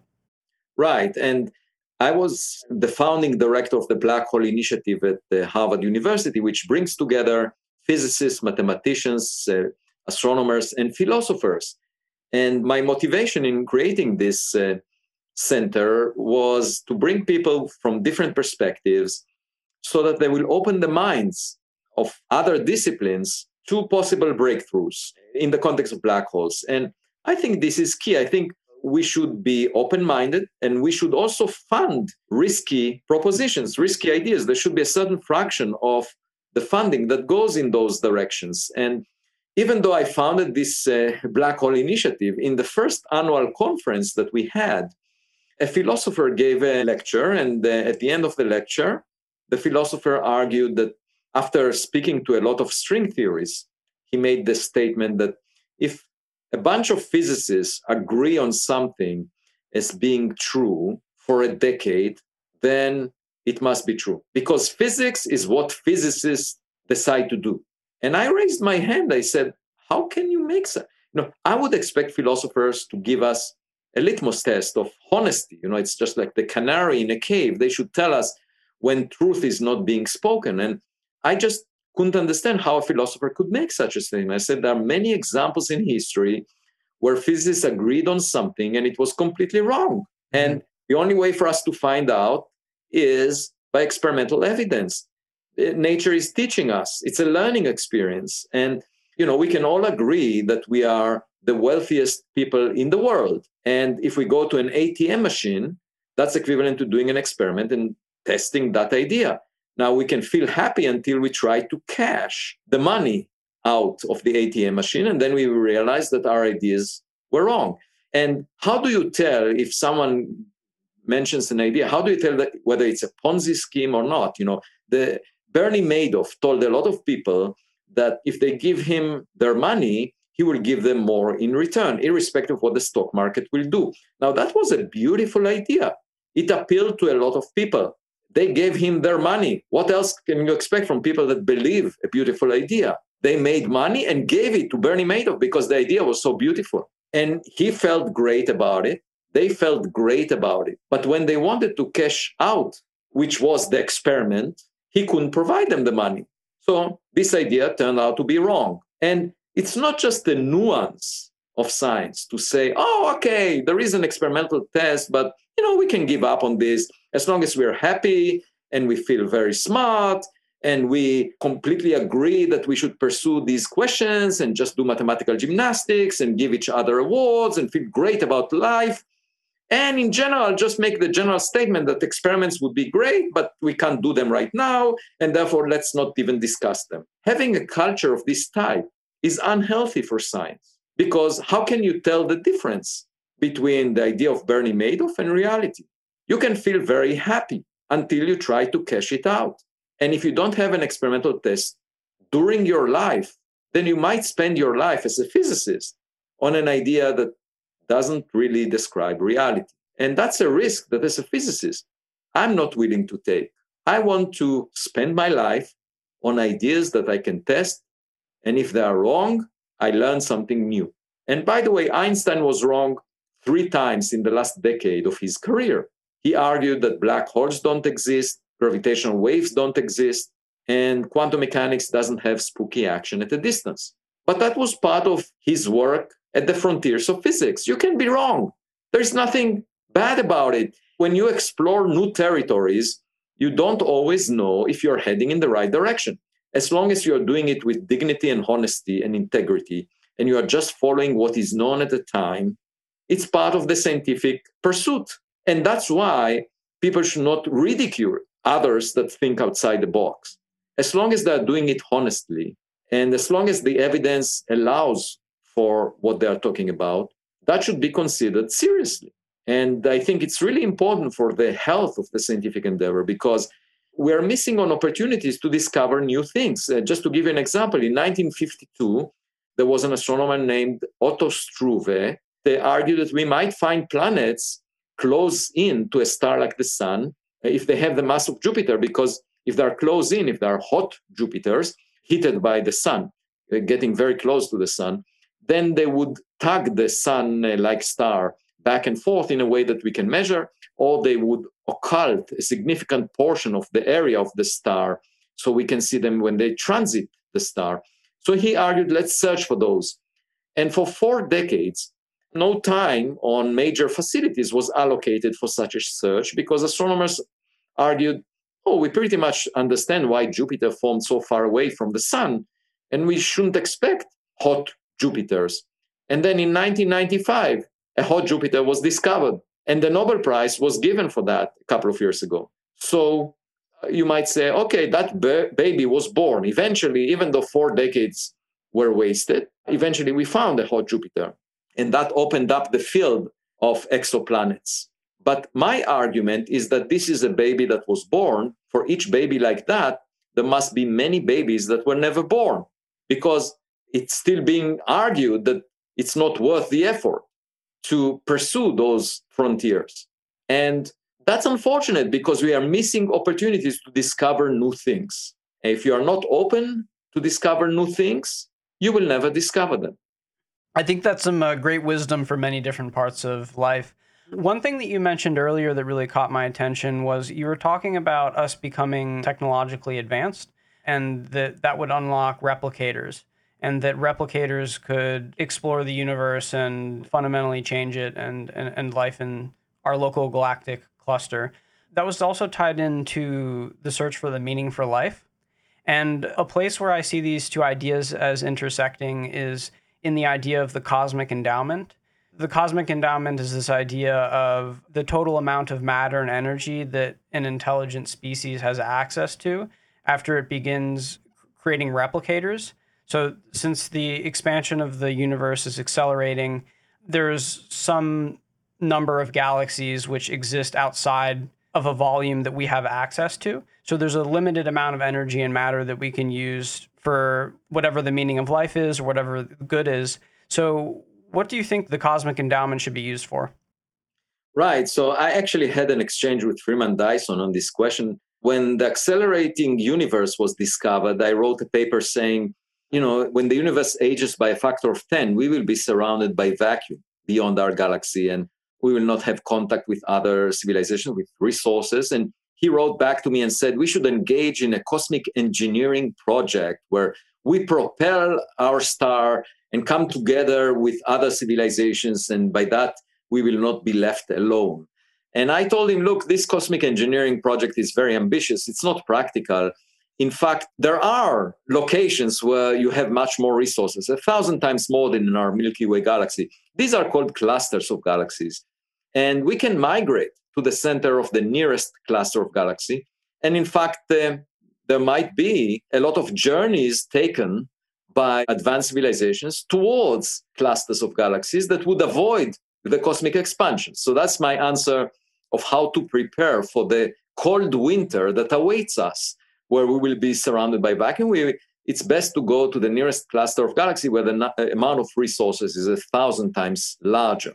In addition to that, you can imagine that in the future, we will build accelerators that bring particles to energies that far exceed the Large Hadron Collider. And the maximum particle energy that we can imagine is the so-called Planck energy scale. And if you imagine developing our accelerator techniques, you can, in principle, imagine building an accelerator within the solar system that will reach Planck energies. And if you collide particles at these energies, we don't really know the physics of quantum gravity, but you can imagine a situation where you would irritate the vacuum to a level where the vacuum will start burning up, because we know the vacuum has some mass density, some energy density that is causing the accelerated expansion. It's the so-called cosmological constant. And if you bring the vacuum to a zero energy density state, then you have an excess energy that is just like a burning front. It's the energy you get from a propellant that burns. And you get a domain wall that can expand and consume all the vacuum energy along its path. And of course, it moves at the speed of light. So if you were to be on the path of such a domain wall, you would not get an advance warning, and it will burn up everything along its path at the speed of light. So I think if we ever meet advanced civilizations that have the capabilities of building accelerators that reach the Planck scale, we should sign a treaty, a galactic treaty, whereby we will never collide particles approaching that energy in order not to risk everyone else from domain walls that would burn them up. And that's just a matter of cosmic responsibility. I think Max Tegmark calls these death bubbles. Yeah, I mean, these are domain walls that, of course, we have no evidence for, but could be triggered by collisions at the Planck scale. And a matter of cosmic responsibility is not to generate these domain walls artificially. So let's pivot into looking for life and space archaeology, which is a cool term that you've created, and looking for them through biosignatures and technosignatures. One place that I'm curious to start here is, since we were just talking about replicators, why is it that we don't find evidence of replicators or large-scale superstructures in other galaxies or in our own galaxy? For example, like a galaxy where half of it has been turned into Dyson spheres, and so it's half illuminated. Right. I mean, presumably such things do not exist. It's actually very difficult to imagine an engineering project that will construct a Dyson sphere. And I think it's much more prudent for an advanced civilization to build small pieces of equipment that go through the vast space in between stars. And that is actually very difficult for us to detect with existing instrumentation.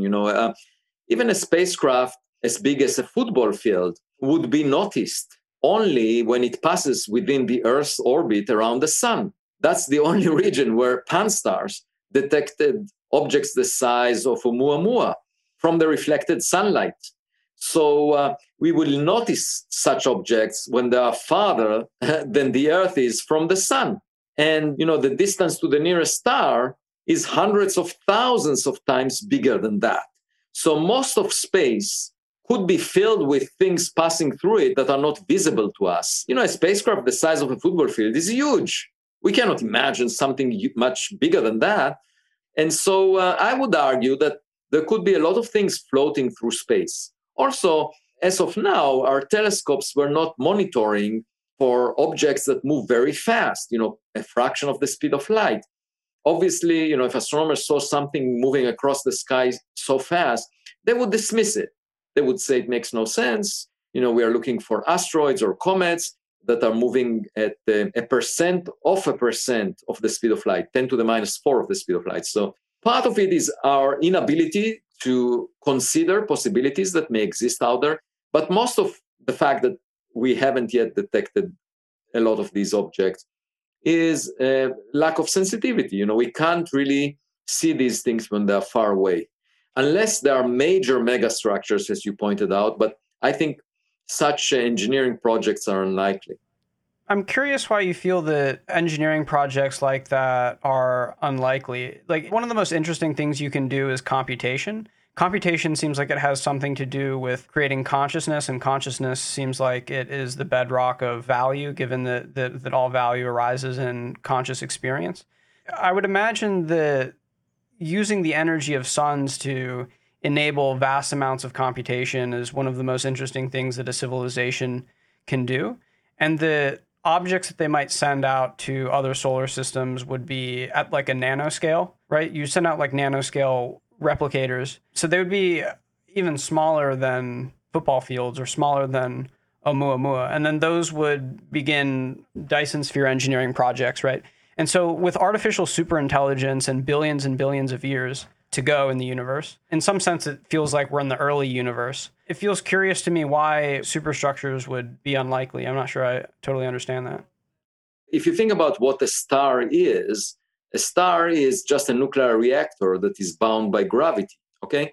And that doesn't seem to be like the optimal system for us to use. It's better to build an artificial nuclear reactor that is not bound by gravity, like a nuclear engine, nuclear reactor. We're trying to do that. It's not easy to build a fusion reactor on Earth, but we do have a fission reactor. And if I were to think about using nuclear energy, I would say it's much better to use artificially made nuclear engines than to use the energy produced by a giant nuclear reactor that nature produced in particular locations, because then you can carry your engine with you. You are always close to it. You can harness all of its energy, and you don't need to put a huge structure around the star, which brings in a lot of engineering difficulties or challenges. So I would be leaning in the direction of having small systems, a lot of small systems sent out rather than a giant system that covers a star. But once again, I would argue that we should look at the evidence, and there are constraints on Dyson spheres that imply that they're not very common. I should say a couple of weeks ago, I wrote a paper with an undergraduate student in Stanford, Eliza Tabor, that considers the possibility of detecting artificial lights on the night side of Proxima b, the habitable planet around the nearest star, Proxima Centauri, using the James Webb Space Telescope. And we showed that one can put very interesting limits on the level of artificial illumination on the dark side of that planet, if there are any city lights out there. And the other technological signatures that one can look for are, for example, industrial pollution in the atmosphere of the planet. I wrote a paper about that 6 years ago. You can look for reflectance that indicates photovoltaic cells on the day side of a planet, which is quite different than the reflectance of rock. It has a spectral edge. You can look for light beams that sweep across the sky. You see them as a flash of light. For example, the light beam used for propulsion using light sails. If you imagine another planetary system where cargoes are being delivered from an Earth-like planet to a Mars-like planet using light sails, the beam of light could cross our line of sight, and we could see it as a flash of light. And we can have even correlate it with the two planets passing along our line of sight. And so that would give us confidence that indeed it's a light sail traveling between those two planets that we are witnessing. And I wrote a paper about that in 2016. So there are all kinds of technological signatures we can search for, but we need to search for it, and we need to put funds towards this search. Right. So we have both biosignatures and technosignatures. In terms of biosignatures, you've proposed looking in the clouds of brown dwarfs and green dwarfs. There's looking around our own solar system through looking at the elements in, for example, the atmosphere of Venus. There was phosphine, which we thought could not exist except through biological pathways. And so it's hypothesized that maybe there's some kind of life in the atmosphere of Venus. They're searching other planets for elements that can't exist without life. And then in terms of technosignatures, right, they're searching for radio waves, which you've talked about, SETI's primary way of looking for life, but it potentially needing a refresh, where it is, for example, looking for artificial light or the remnants of industry. And you've also proposed increasing the threshold of sensitivities for developing imaging that is increasingly sensitive, right? Because Oumuamua was at the limit of our telescope's capacity? It was roughly, it was at the level of sensitivity that allows us definite detection, but we can't see objects that are much smaller than that or reflect much less light than Oumuamua did. Yeah, so I should say that all of these, both biological signatures and technological signatures, are being reviewed in a textbook that I wrote together with my former postdoc, Manasvi Lingam, that is coming out to be published on the 29th of June, 2021. It's more than 1,000 pages long. It's 1,061 pages long, and it has an overview of the current scientific knowledge we have and expectations we have for biological signatures and technological signatures. The title of the book is Life in the Cosmos, and it's to be published by Harvard University Press. It is meant to be a textbook for scientific research as a follow-up on my popular level book, Extraterrestrial. So, pivoting a bit here, do you feel that, and we mentioned this a little bit earlier when we were talking about the difference between aliens being interested in us or compelled to reach out to us because of ethical concerns? Do you think that advanced alien civilizations converge on ethics and beneficence? And that's an interesting question. It really depends on their value system, and it also depends on Darwinian selection. The question is, what kind of civilizations will be most abundant? If you look at human history, very often the more aggressive, less ethical cultures survived because they were able to destroy the others. So it's not just a matter of which values appear to be more noble, it's the question of which set of values leads to survival in the long run and domination in the long run. And without knowing the full spectrum of possibilities, we can't really assess that. So once again, I would say the smart thing for us to do is be careful. Not transmit too much to the outside world until we figure out if we have neighbors. There was this joke when I Love Lucy was replayed again and again that we might get a message from another planet saying, if you keep replaying reruns of I Love Lucy, we will invade you. I think it's important for us to be careful and figure out first whether, there are smarter kids on the block. But having said that, if we ever establish contact or if you find equipment in our neighborhood, the question is what to do. It's a policy question, how to respond to that. And it really depends on the nature of what we find. How much more advanced is the equipment that we uncover? What were the intentions of those who produced it and sent it? These are fundamental questions that will guide our policy and our behavior. And until we find conclusive evidence, we should wait until that moment. So to push back a little bit on the Darwinian argument, right, that's of course a factor where we have this kind of game theoretic expression of genes, the selfish gene trying to propagate itself through generations, and that leading to behaviors and how the human being is conditioned by evolution in that way. There's also the sense that over time, humanity has become increasingly moral. We're of course doing plenty of things right now that are wrong, but morality seems to be improving over time. And so this leads to a question where, for example, do you think that there is a necessary relationship between what is true and what is good? So you need to know more and more true facts in order to, for example, spread throughout the universe. And so if there's a necessary relationship between what is true and what is good, there would be a convergence then also on what is good as truth continues to progress. Yeah, I was asked in a forum when I joked about the fact that I'm seeking intelligence in space, in the sky, because I don't find it often here on Earth. A member of the audience chuckled and asked me, how do you define an intelligent civilization? And the way I define it is by the guiding principles of science, which is sharing or cooperation on evidence-based knowledge. Okay? And the word cooperation is extremely important. I believe that intelligence is marked by cooperation, not by fighting each other, because that's a sink for our energy, for our resources, that doesn't do any good.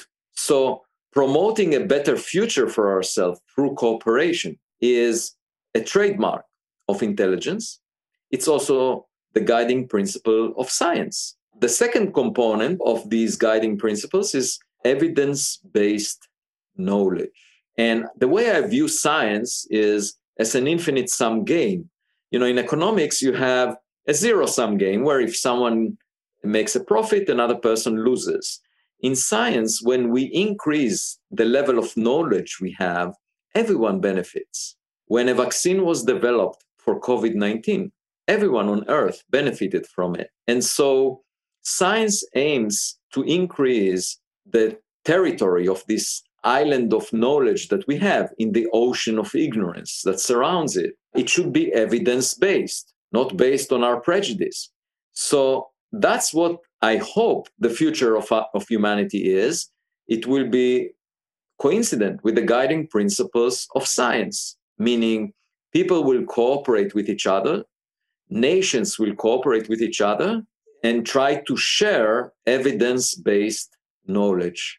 Rather than, what's the alternative? The alternative is what we are doing right now, fighting each other, trying to feel superior relative to each other. If you look at human history, you find racism, you find attempts to feel supremacy or elitism, or all kinds of phenomena that stem from a desire to feel superior relative to other people. And that's ridiculous in the big scheme of things, because we are such an unimportant player in the cosmic stage that we should all feel modest, not try to feel superior relative to each other, because any advantage that we have relative to each other is really minuscule in the big scheme of things. The color of the skin is completely meaningless. Who cares what the color of the skin is? Like, what significance could that have for the qualities of a person? And yet, a lot of human history is shaped around that. And this is not the intelligent way for us to behave as a species. We should focus on the guiding principles of science, which are cooperation and sharing of evidence-based knowledge, rather than ridiculing each other, rather than trying to feel superior relative to each other, rather than fighting each other. Let's work together towards a better future and demonstrate that we are intelligent, so that we will acquire a place in the club of intelligent species in the Milky Way galaxy. Do you see morality as evidence-based knowledge? I think morality, if you listen to Kant, it's the logical thing to do if you consider a principle such that, it will promote the better good of everyone around you. You're basically taking into consideration others and shaping your behavior so that if other people follow the same principles, we will be in a better world. Okay. And that to me is a sign of recognizing evidence, because the evidence is that you don't live alone. If you are to live alone, if you are the only person on earth, morality loses significance.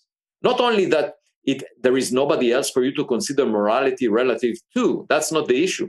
The issue is that it's irrelevant. You don't need to consider morality because you're the only person. So you can do whatever you want, like it has no effect on other people, therefore morality is not relevant. You can do whatever you want. But given the fact that you look at the evidence and you realize that you're not alone, that's evidence. You shape your behavior based on that evidence. And I do think that's evidence-based knowledge, definitely. How do you see axiomatic-based knowledge? So, for example, axioms of morality in mathematics that build these structures. There are also axioms, for example, of science, like this value of communication and evidence-based reasoning. And axioms in morality are, for example, might be that value and disvalue are innate and intrinsically experienced in consciousness. And then there are axioms in mathematics which motivate and structure that field. So we've talked a lot about science and evidence-based reasoning, but what about knowledge that in the philosophical territory, which is almost a priori true, like things which we rest fields upon? How do you see that? I do believe that there is room for humanities of the future. The way that philosophy was handled in past centuries should be updated. And let me illustrate that with an example related to your question. Basically, suppose we want to decide about the principles of morality. The way to do that is you can construct a simulation that includes a lot of people. So in principle, if you include all the ingredients that make people behave one way or another, it doesn't need to be rational reasoning. You can include some randomness or some other elements that shape human behavior based on their environment. You can include that in the simulation. So let's just imagine a simulation where you put individual people and the way you have an algorithm for the way that they respond to their environment. Doesn't need to be by rational reasoning. It could be emotional. It could be any other way that you find appropriate. And you have the building blocks. Each of them is a person, and you introduce the randomness that is in the population. And then you run the simulation, and you see what happens. Okay? So this is just like trying to produce human history artificially. And then you introduce principles for the behavior of people, guiding principles, just like moral principles. So first you let people behave in a completely crazy way, like anything they want, and you will get chaos as the outcome of this simulation. But if you introduce principles of morality, you can see the outcomes that will come out of it.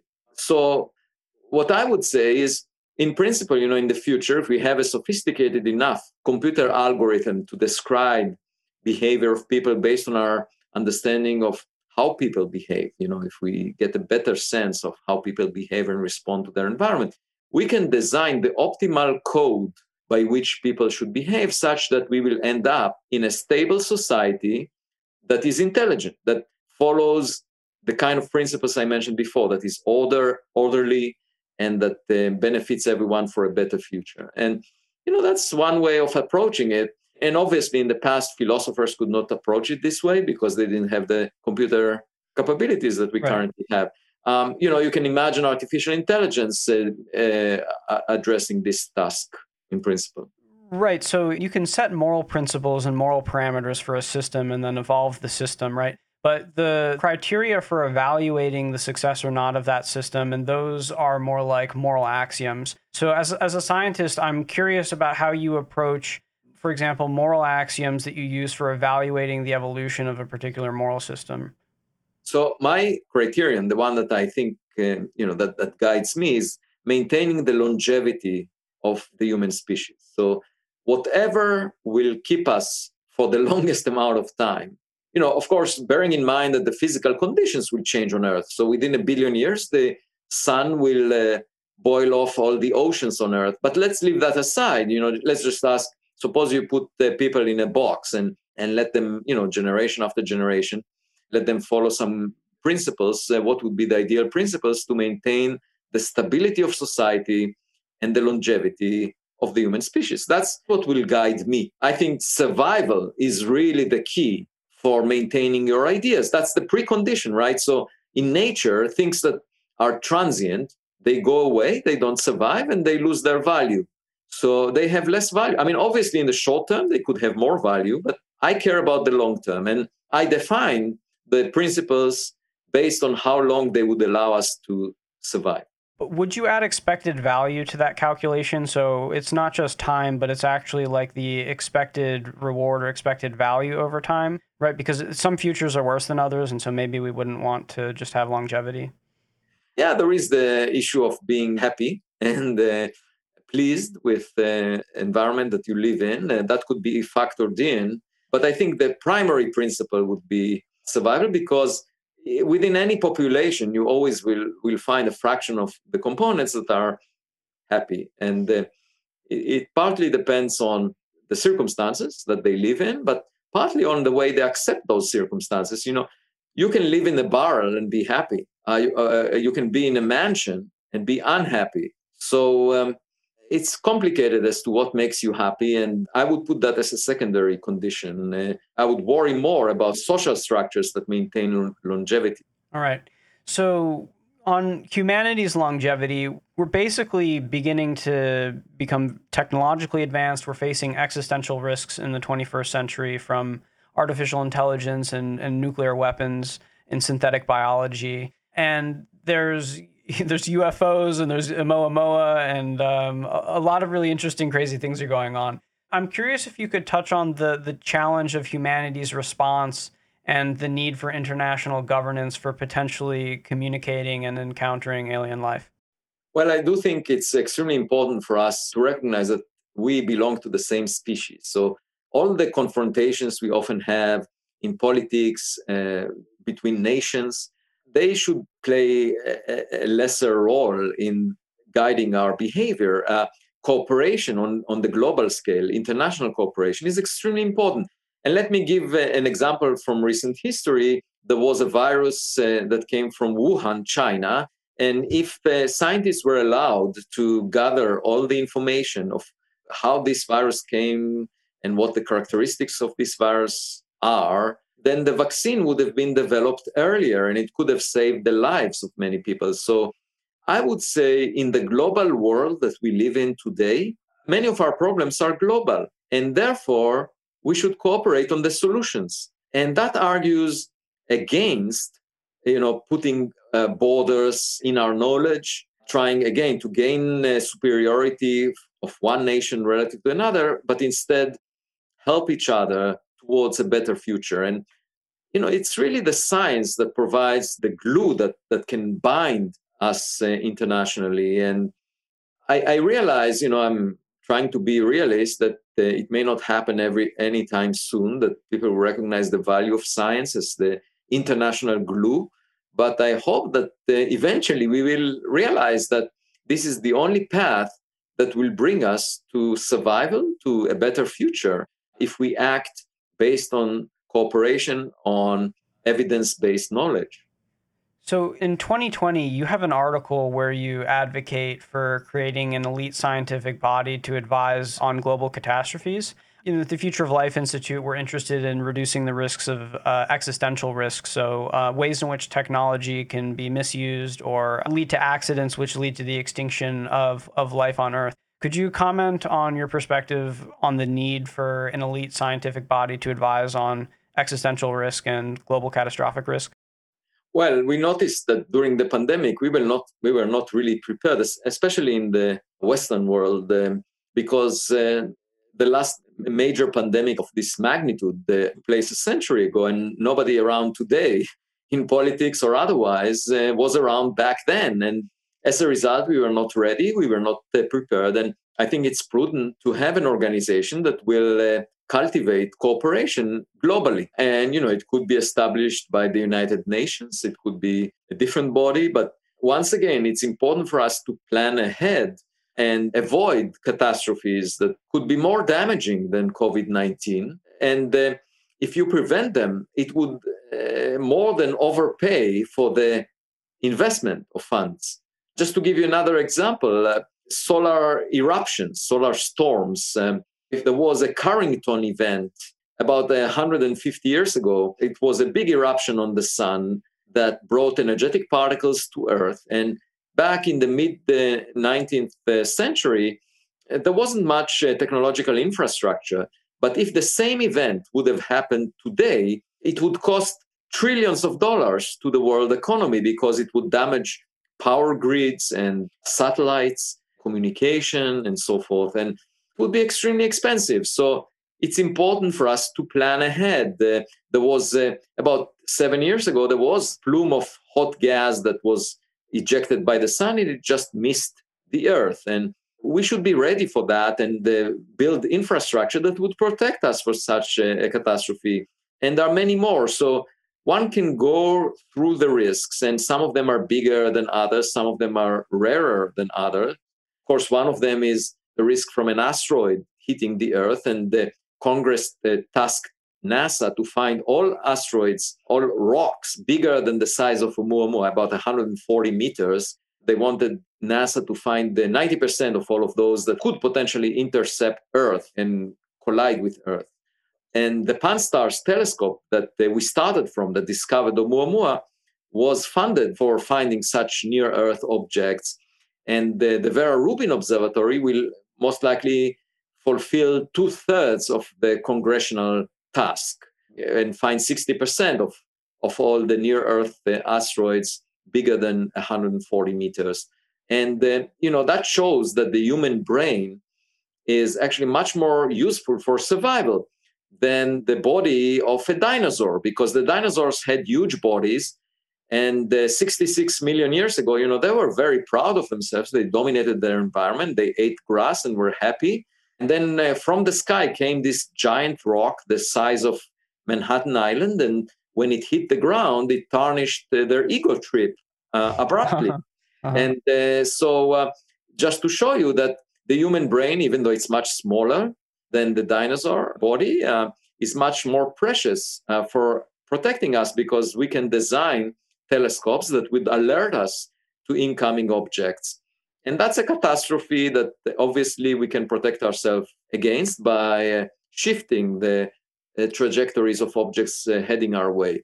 As a final question, I'm curious, what are the most fundamental questions to you in life, and what motivates and excites you from moment to moment as, a human being on Earth? I mean, I've read or heard that you were really interested in existentialism as a kid. So yeah, what are the most foundational or important questions to you? Well, the fundamental issue is that we live for a finite time, with short time, and the question is, what's the meaning of our existence, you see, because very often we forget that this trip that is very exciting that we're having and could be very stimulating and intriguing is finite. And, when I realized that, when both my parents passed away over the past 3 years, I came to the realization that, I don't give a damn on what other people think. Let's focus on the substance. Let's keep our eyes on the ball, not on the audience. And it was the focusing of my attention to the important things in life that we should appreciate. And then there is this fundamental question of, why is life worth living? What are we living life for? And what is the meaning of our life? And, that's it may well be that there is no meaning, that we just go through this interesting trip. We are spectators of the universe, and we should enjoy the play while it lasts. But that again argues that we should be modest and behave like spectators, rather than trying to shape our immediate environment and feel a sense of deep arrogance as a result of that. That was the view of the dinosaurs before the rock hit them. So in a way, what gives me a sense of meaning for life is just looking at the universe and learning from it. That I don't really care about my colleagues. Every morning I jog at 5 a.m. I developed this routine during the pandemic. And I enjoy the company of birds, ducks, wild turkeys, and rabbits. And I really enjoy nature left to its own much more than people, because there is something true, in looking at nature. Every morning I see something different. Today I saw a red bird. I saw the sunrise was completely different than yesterday. So every day you can learn new things, and you just need to pay attention. Not to feel that you know everything. It's not about us. It's about what is going on around us that we should pay attention to. And, once we behave more like kids, appreciating things around us and learning from them, then we would feel happier. And, I was asked by the Harvard Gazette, what is the one thing I would like to change about the world? And I said, I would like my colleagues to behave more like kids. Basically not being driven by promoting their image, but rather willing to make mistakes, putting skin in the game, and learning, regarding life as a learning experience. We might be wrong sometimes, but we are doing our best to figure out when we are wrong. All right, Avi, thank you very much for inspiring this childlike curiosity in science, for also helping to improve the cultural and epistemic situation in science, and also for your work on Oumuamua and everything to do with extraterrestrials and astronomy. So thank you very much for coming on the podcast. Thanks for having me. I had a great time. Thanks for joining us. If you found this podcast interesting or useful, consider sharing it on social media, with friends, and subscribing on your preferred podcasting platform. We'll be back again soon with another episode in the FLI podcast.